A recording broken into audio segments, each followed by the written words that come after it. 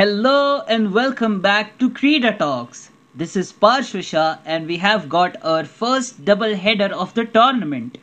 The first of the two games for today will be played between Royal Challengers Bangalore and Rajasthan Royals.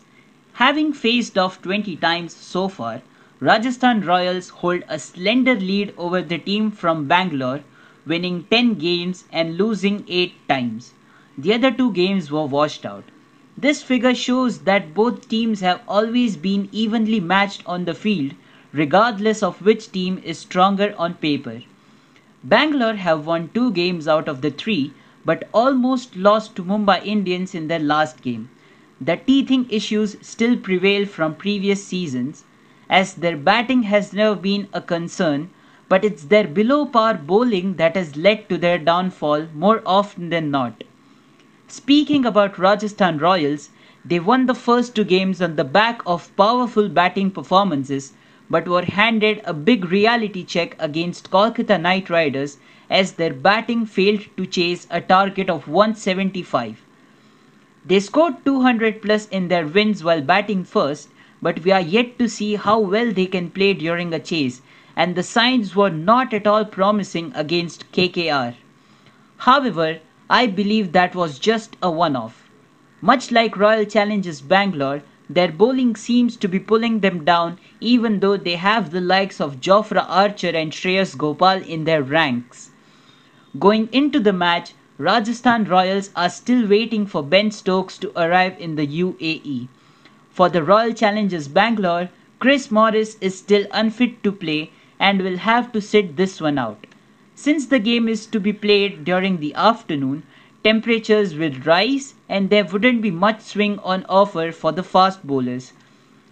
Hence, spinners are going to play a crucial role and Rajasthan Royals might be tempted to play an extra spinner in the form of Mayank Markande.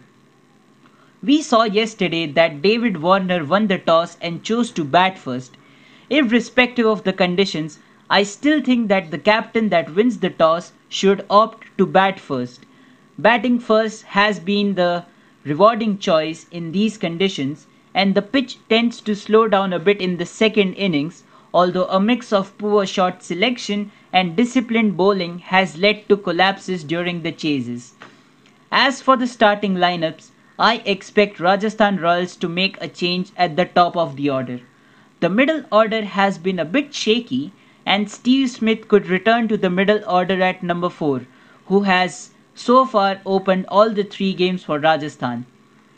If Steve Smith comes to the middle order, I see Yashasvi Jaiswal replacing Robin Uthappa in the 11 and going straight to the opener slot, where I think he should have been given more than one chance, and I think he is a very good young player who will flourish as the tournament progresses. Robin Uthappa, who is not only in bad batting form but has been lackadaisical with his fielding efforts too, will have to make way for Yashasvi Jaiswal. Expect the Royal Challengers Bangalore to name an unchanged 11 for the match as they look to nail down a balanced squad and put an end to their squad imbalance woes from the previous seasons. So that's it from this preview. I think it should be a crackerjack of a game, and a win for either team would see them go at the top of the table, 2 points clear of the chasing pack. I will be coming back with another preview for the second match of the day, so stay tuned. As always, thank you so much for listening.